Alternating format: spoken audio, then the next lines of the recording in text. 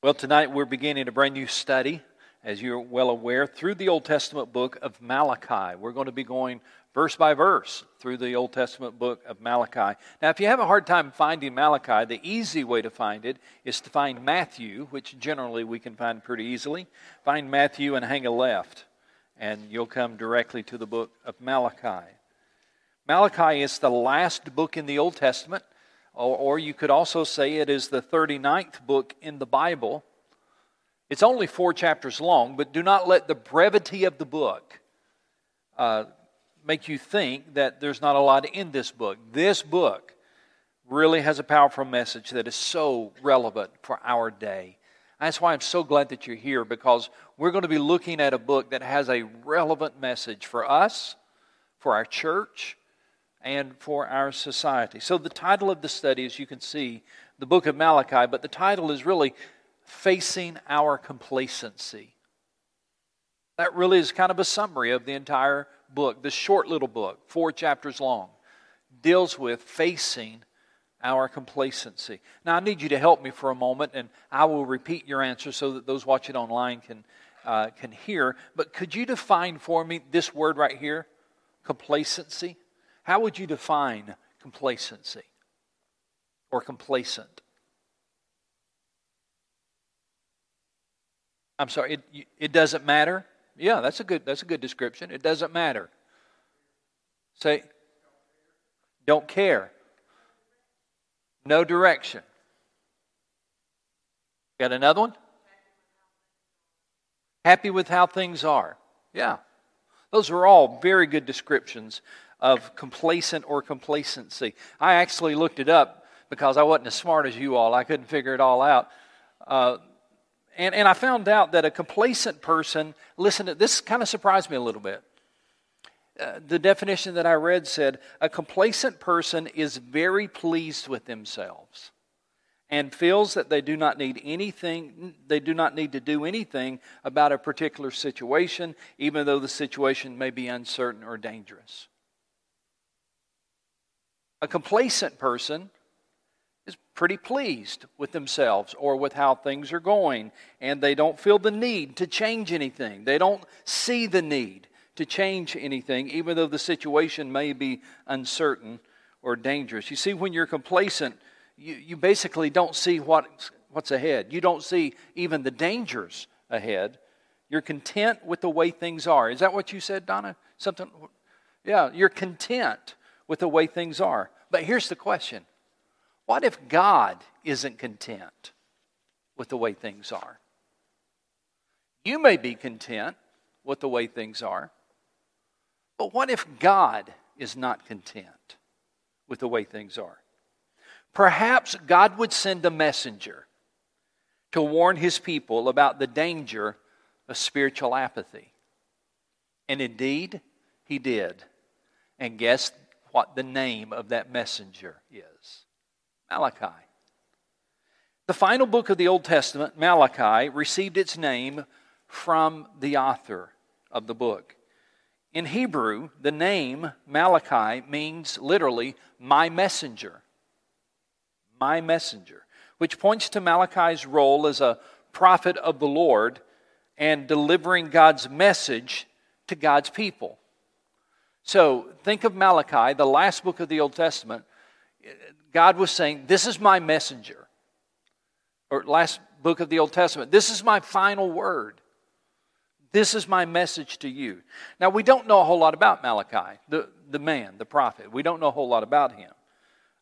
There are none of the usual markers when this book begins. When you open this book, there are none of the usual markers that are typical of other prophetic books. And what I mean by that is when you read other prophetic books, many times they begin by stating who the person is and who their father is and who was leading, who was on the throne during that time. We have these markers, if you will, these historical markers that give us a better understanding. Let me just show you what I'm talking about. You're in Malachi. Go over to the left one book to the book of Zechariah and go to chapter 1, verse 1. And just want you to see how this book Zechariah begins. In the 8th month of the 2nd year of Darius, the word of the Lord came to the prophet Zechariah, son of Berechiah, son of Iddo. So we've got a lot of markers in that verse, right? That gives us a time reference and what's happening and who he's related to. Go over to the very next book, the book of Haggai, the very short book of Haggai. And look how that begins. Chapter 1, verse 1. In the 2nd year of King Darius, on the 1st day of the 6th month, the word of the Lord came through the prophet Haggai to Zerubbabel, son of Shealtiel, governor of Judah, and to Joshua, son of Jehozadak, the high priest. Again, a lot of historical reference, a lot of markers. Not to belabor the point, but I just want you to see one more, go over one more book, Zephaniah. It's a short book as well. And I want you to see how this book begins. Zephaniah chapter 1, verse 1. The word of the Lord that came to Zephaniah, son of Cushai, the son of Gedaliah, the son of Amariah, the son of Hezekiah, during the reign of Josiah, son of Ammon, king of Judah. So normally when you have a prophetic book, there's these markers that explain who they're related to, who was on the throne during the time when they were prophesying, those kind of things. But I want you to notice, with that background now, I want you to notice how Malachi begins. Malachi chapter 1, verse 1. Look how this book opens. An oracle, the word of the Lord to Israel through Malachi. It seems as if the emphasis here is on the message rather than the messenger. Now again, the name Malachi means my messenger, but it seems like from the very beginning of the book that the emphasis here is on the message that God has for His people. So we don't have the normal markers that we have in the historical and prophetic books that we normally would see. So let's look at chapter 1, verse 1, and it says an oracle. That's not something you see very often in the Bible. In fact, it's only listed 3 times in the entire Old Testament. Do you see that phrase, an oracle? That phrase means a prophetic utterance that is a rebuke. A prophetic utterance that is a rebuke. In other words, this message that God has for His people is going to be a message of rebuke. Some translations, if you have the King James, I believe, maybe others, some translations translate this, the word an oracle, they translate it a burden. Do you see that in your translation? Anybody? Does it say a burden? Yeah. I kind of like that word, a burden. The idea behind that word is that God is burdened by what He sees in the lives of His people. He's burdened by the complacency that He sees in His people. He's displeased, and He uses Malachi as the messenger to warn the people about the danger of spiritual apathy. Folks, if there's a message we need today, I think it's that one. That God's speaking to His people to warn His people about the danger of spiritual apathy. And let me remind you, as in the King James, the word that starts this book is a burden. Prophetic oracle. Now, look at the verse again one more time before we move on. I want you to note this is almost poetic. The word of the Lord to Israel through Malachi. I really like that wording. The word of the Lord. This is going to be the word of the Lord. This is not the word of Malachi.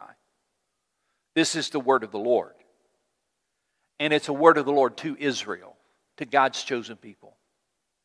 And it's a word of the Lord to Israel through Malachi, my messenger. Now, may I remind you that Malachi holds the distinction of being the very last book of the Old Testament. So what is the last thing that God wants to say to His people in the Old Testament period? And the answer to that question might surprise you. The last thing that God wants to say to His people in the Old Testament period was about the spiritual apathy that He saw, not only in the people, but also in the priest. In fact, Sometimes the spiritual apathy among God's people is so tragic. What we'll learn from Malachi is that sometimes God desires to close the doors to worship altogether. That the spiritual apathy is so distinct that God says in the book of Malachi, I'd rather we just shut the doors. I'd rather we not have worship if it's going to be worship that's not real. In other words, offering God nothing would be better than offering God the leftovers of your life. That's one of the messages of Malachi. That it would be better to offer God nothing than to offer God the leftovers of your life. Malachi shows us how God responds to those who tragically give Him the bare minimum. That's the message.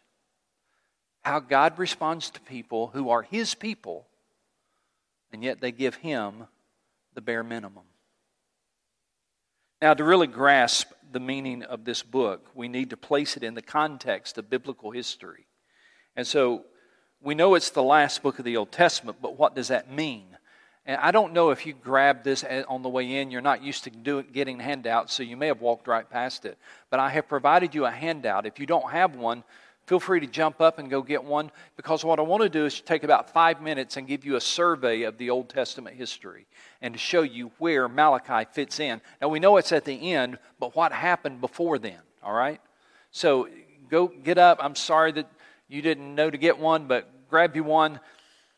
I have covered some of these Old Testament survey notes before, but I thought it might be good for you to have a copy that you can just kind of fill in as we go, and then maybe you could transfer that to a notebook or fold this up and keep it in a notebook. But I'm basically going to summarize the entire Old Testament for you tonight in about 5 minutes, and so that you can then understand how Malachi fits into Old Testament history, as it is the last book of the Old Testament. So let's break down the Old Testament. If you take the Old Testament, you can break it down into basically 10 time periods or 10 eras, all right? So let me just jump into this. You fill in the blanks, and I've tried to give you a lot of information so you don't have to do a lot of writing. By the way, those watching online, if you will email us, we'll send you a digital copy of this, all right? So here it is. The first era, as you break down the Old Testament into 10 eras or 10 time periods, the first one is the Age of Beginnings. That covers creation through about 1800 BC. Now, please understand these dates are approximate, but that basically there's 3 major divisions in the Age of Beginnings, and that is the creation of the world and the creation of man, Genesis 1 and 2. Then, of course, the fall, Genesis 3, and then the spread of sin from the Garden of Eden, which is Genesis 4 through 11. And 3 stories are used to explain the spread of sin. Those 3 stories are Cain and Abel, Noah and the flood, and the Tower of Babel. Now, if I go too fast, I'll be happy to try to help you fill in the blanks after this is over. So that's the Age of Beginnings. I'm just trying to give you a very brief synopsis of the Old Testament, trying to help you understand what is the story of the whole Old Testament. So, the Age of Beginnings. Number 2, the Age of the Patriarchs. 1800 BC to about 1300 BC. That covers the biblical material of Genesis 12 through 50. The Age of the Patriarchs. Of course, that really focuses on one family, 4 individuals, but one family. Abraham, who was the father, of course, and also the father of our faith, but starts with Abraham, and then Isaac, and then Jacob, and then Joseph. Those are the 4 patriarchs. So it's interesting, the first 11 chapters of Genesis, it takes 11 chapters to deal with all of creation and the spread of sin and all of that. And then chapters 12 through 50 are about one family. It's an amazing account of how God worked through one family, through Abraham, Isaac, Jacob, and Joseph. That's the age of the patriarchs. Then the third age is the age of Moses, 1300 to 1250 BC. That includes 4 books of the biblical material, Exodus, Leviticus, Numbers, Deuteronomy, and you see the breakdown. I've given you the breakdown there on your notes of how the biblical material is broken down as far as the references there for the age of Moses. But it's the period of slavery, the period of encampment at Mount Sinai, the 40 years of wandering, and then 40 days on the plain of Moab before they go into the promised land. And Moses dies, of course, at the end of that. That's the age of Moses. And then the fourth age is the age of conquest and the division of the land. 1250 to 1200 BC are the rough dates for that. The biblical material is found in the book of Joshua. Chapters 1 through 12 is the military conquest of the land. Chapters 13 through 24 is the division of the land among the tribal groups. Of course, this is the time when Joshua is in charge. He's taken over from Moses, and now they have moved out of Egypt. Now they're in the promised land, and that's the age of conquest and the division of the land. And then the fifth age is the age of the judges, 1200 to 1020 BC. The biblical books that deal with this era are the books of Judges, Ruth, and 1 Samuel, chapters 1 through 17. This is the dark age of the history of Israel. Let me give you a reference to write down. Judges 17:6. Judges 17:6. Also Judges 21:25. There's a summary statement that's used in both of those references. And the summary statement in both of those references is this: in those days there was no king in Israel, and every man did what was right in his own eyes. There was not a godly leader. Every man did what was right in his own eyes. And so God would raise up a military leader called a judge, and God would free His people from the oppression and turn the hearts of the people back to God, and then years later that judge would die, and then the cycle would repeat of the people wandering from God. God would raise up a judge. That's the age of judges. And then the sixth age is the age of united monarchy. The age of united monarchy. In other words, this is the time, this is kind of the, if you will, the prime time or the highlight of history for the people of Israel, because this was the time of three important kings, Saul being the first, and then David, and then Solomon. This was the golden era of Old Testament history. It's also the appearance of the first great prophets of Samuel and Nathan. And you see the biblical books there that talk about this united monarchy, that Israel now has a king, and it is a God-appointed king. Israel now has a God-appointed leader. Age of united monarchy. The seventh period is the period of the two kingdoms. The united monarchy split. The dates for this are very important. 922 to 722 BC. Judah, the southern kingdom, separated from the northern kingdom. And the books that deal with that are 1 Kings, 2 Kings, 2 Chronicles, Amos, Hosea, Isaiah. This is a time when a lot of the great prophets were writing. A time when the prophets were speaking out about the split of the kingdom and God's people turning away from the Lord.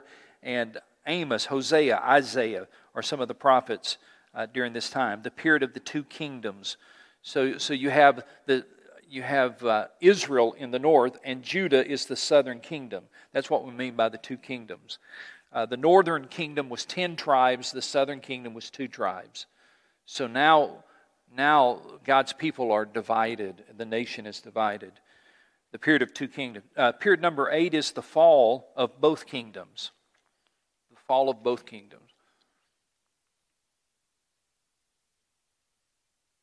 The 10 northern tribes fall to Syria in 722, and then the 2 southern tribes fall to Babylon. Judah falls to Babylon in 587. So now the people of God are conquered. And you see the biblical references there. There are many to this time period. Syria devastated the northern kingdom, and that was essentially the end of Israel. The northern kingdom was abolished. Years later, the southern kingdom, Babylon, destroyed the southern kingdom, 587, and carried God's people away from their homeland. That leads to period number 9, which is the period of the Babylonian exile, 587 to 537 BC.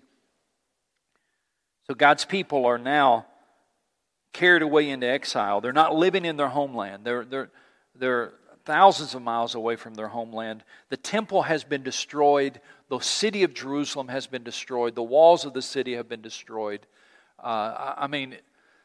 It's hard to paint a picture of how bad it was for God's people during this time. That was the period of the Babylonian exile. But something turned in 539 BC. 539 BC, Cyrus of Persia conquered Babylon. And the reason that is significant is because in 538, Cyrus, who now is in charge of Babylon, issues a decree that the Jews can go back to their homeland.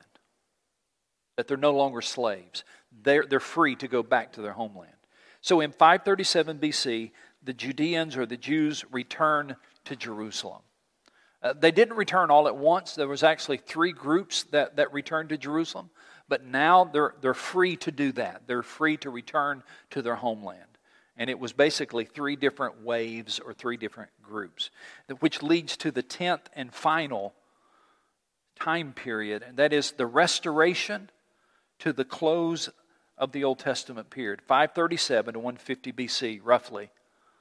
The restoration being the restoration of God's city, the restoration of God's people.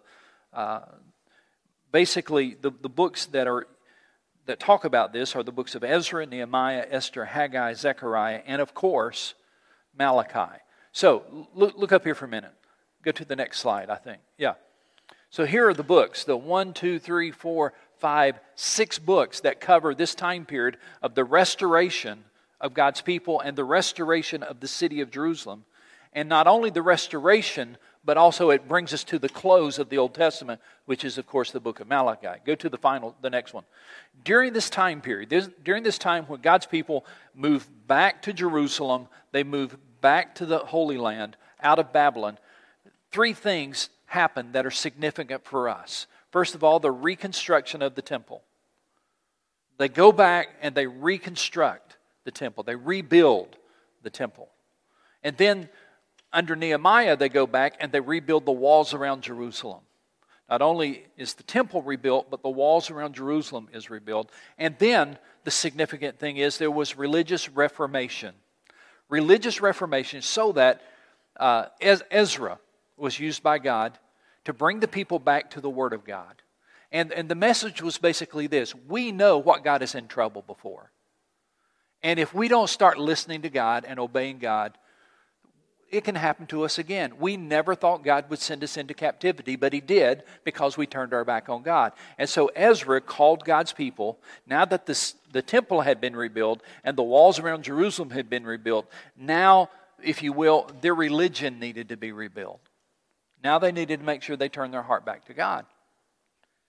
And that was the book of Ezra. All right, so that's just an Old Testament summary. Why did Malachi then write this book?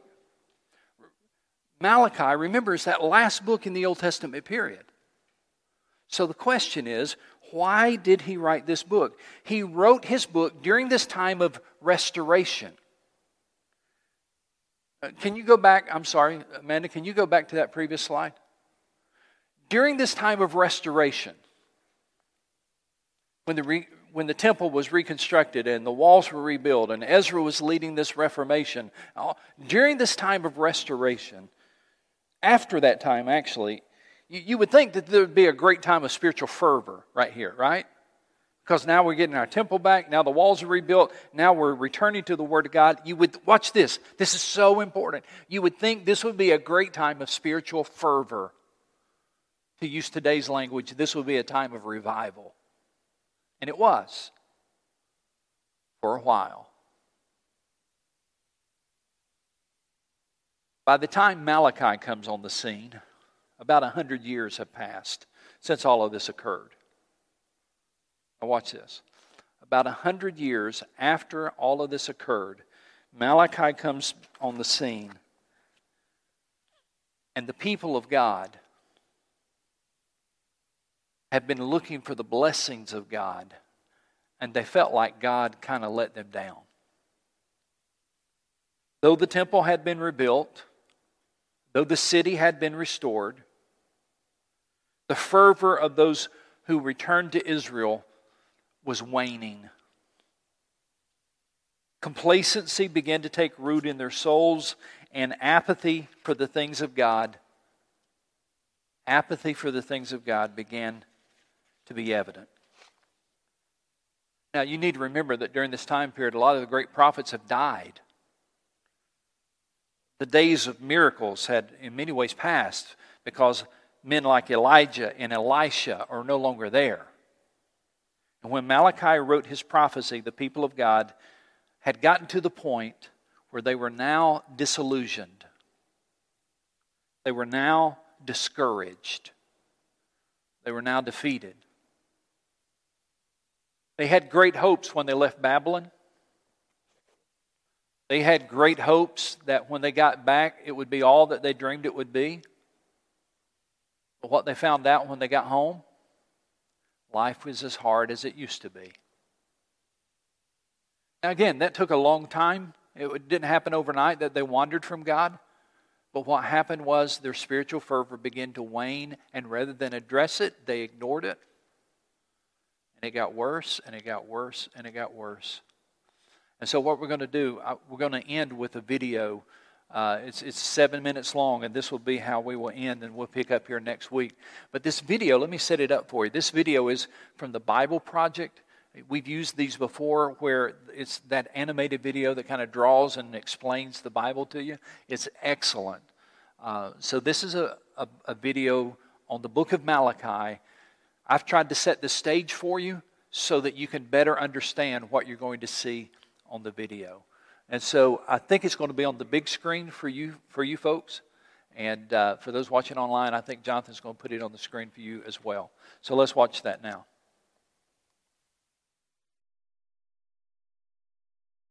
The book of the prophet Malachi. He lived about 100 years after the Israelites had returned from their Babylonian exile, and his message was directed to the people who had been living in Jerusalem for some time now. The temple had been rebuilt a while ago, and things were not going well. Just remember the stories from Ezra and Nehemiah. Now, when the Israelites first returned from exile, their hopes were high. They would return and rebuild their lives and the temple. All of the great promises of the prophets would come true. The Messiah would come and set up God's kingdom over a unified Israel and over the nations and bring justice and peace for all.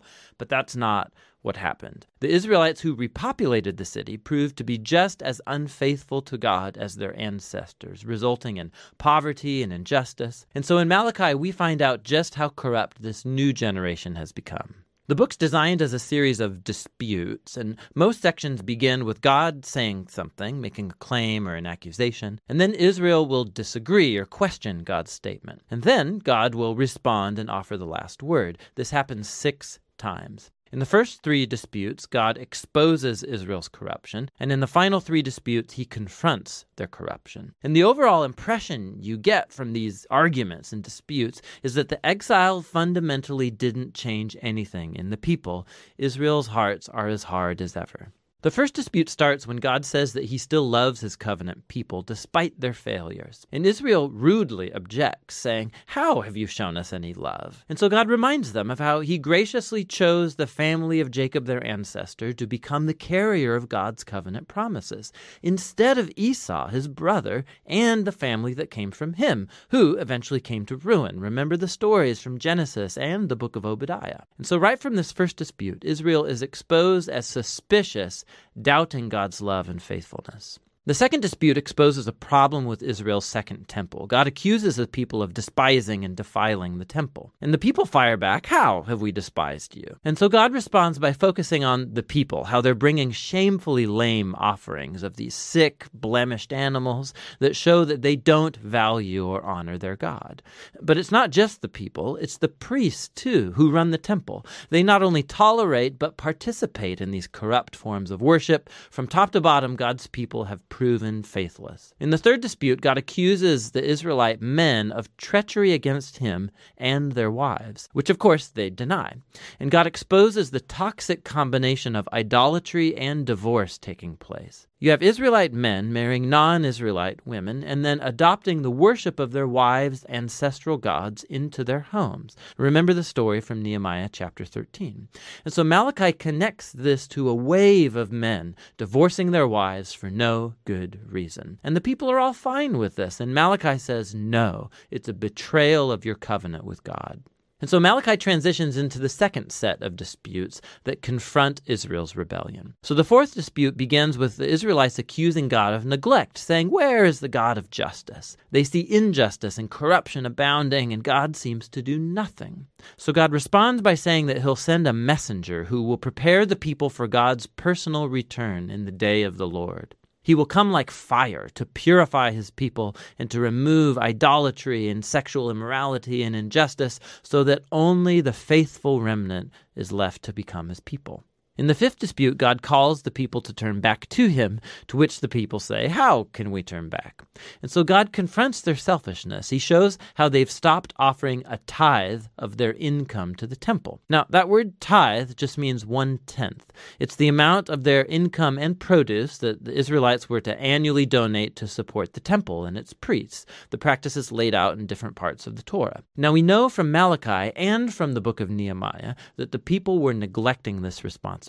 And so the temple was falling into disrepair. And so God confronts them. He says he wants to bless them with abundance, but only if they're going to be faithful. In the final dispute, the people accuse God and say that it's pointless to serve him. They observe wicked, prideful people succeeding in life, and God does nothing.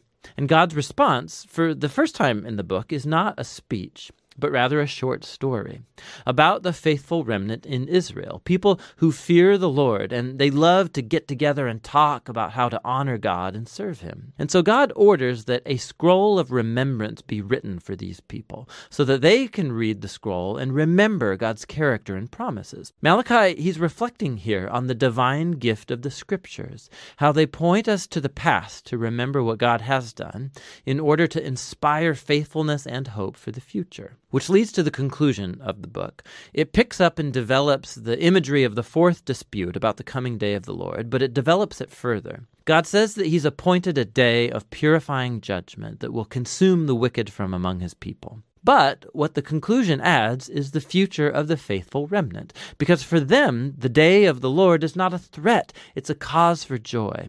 It'll be like the rays of the rising sun that bring healing and life and hope for the future. And so Malachi's disputes come to a close, but there's still a bit more to this book. The final 3 verses, they're not part of the disputes, and actually they function like a concluding appendix, bringing closure not just to Malachi, but to the whole collection of the Torah and the prophets. So first, the reader is called to remember the law, or the Torah, of my servant Moses. This recalls the story and the laws of the covenant that you find in the first 5 books of the Bible. But then we hear this summary of the books of the prophets. I will send the prophet Elijah before the day of the Lord, who will restore the hearts of God's people. So this conclusion, it summarizes the Torah and the prophets as a unified story that points to the future. Israel was redeemed by God, and then they betrayed him through their rebellion and hard hearts, breaking the laws of the Torah. But the scriptures anticipate a future day when God's going to send a new prophet, a Moses, a new Elijah, who will restore God's people and heal their hard hearts. Remember all of the promises from Deuteronomy and Jeremiah and Ezekiel. And so this concluding appendix presents the scriptures as a divine gift to read and to ponder and to pray over. They tell the truth about the human condition, about our selfishness and our sin. But they also announce God's promise that one day he would send a messenger and then show up personally to confront evil, to restore his people and bring his healing justice. And it's that future hope that Malachi and the Torah and all of the prophets are about. We're going to be studying over the next several Wednesday nights. Let me call your attention to one final thing. This is very simple, I know, but would you go to the end of the book, the end of Malachi?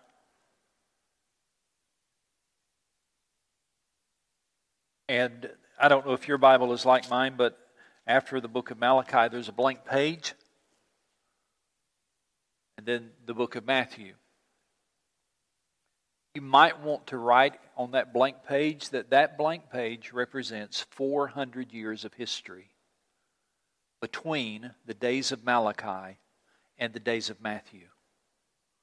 400 years of history between the Old Testament and the New Testament. It's a fascinating study what happened. The world changed in those 400 years. We don't have time to get into that, but the world literally changed in those 400 years. But in summary, here's what God was doing. God used those 400 years to prepare the world for the coming of the Savior that was referenced in the book of Malachi.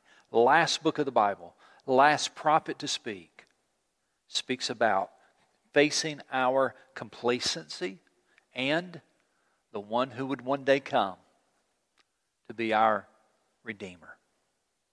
It's a great story. I hope you'll join us on Wednesday nights. Thank you for being here tonight. Thanks for tuning in. God bless. Have a good evening.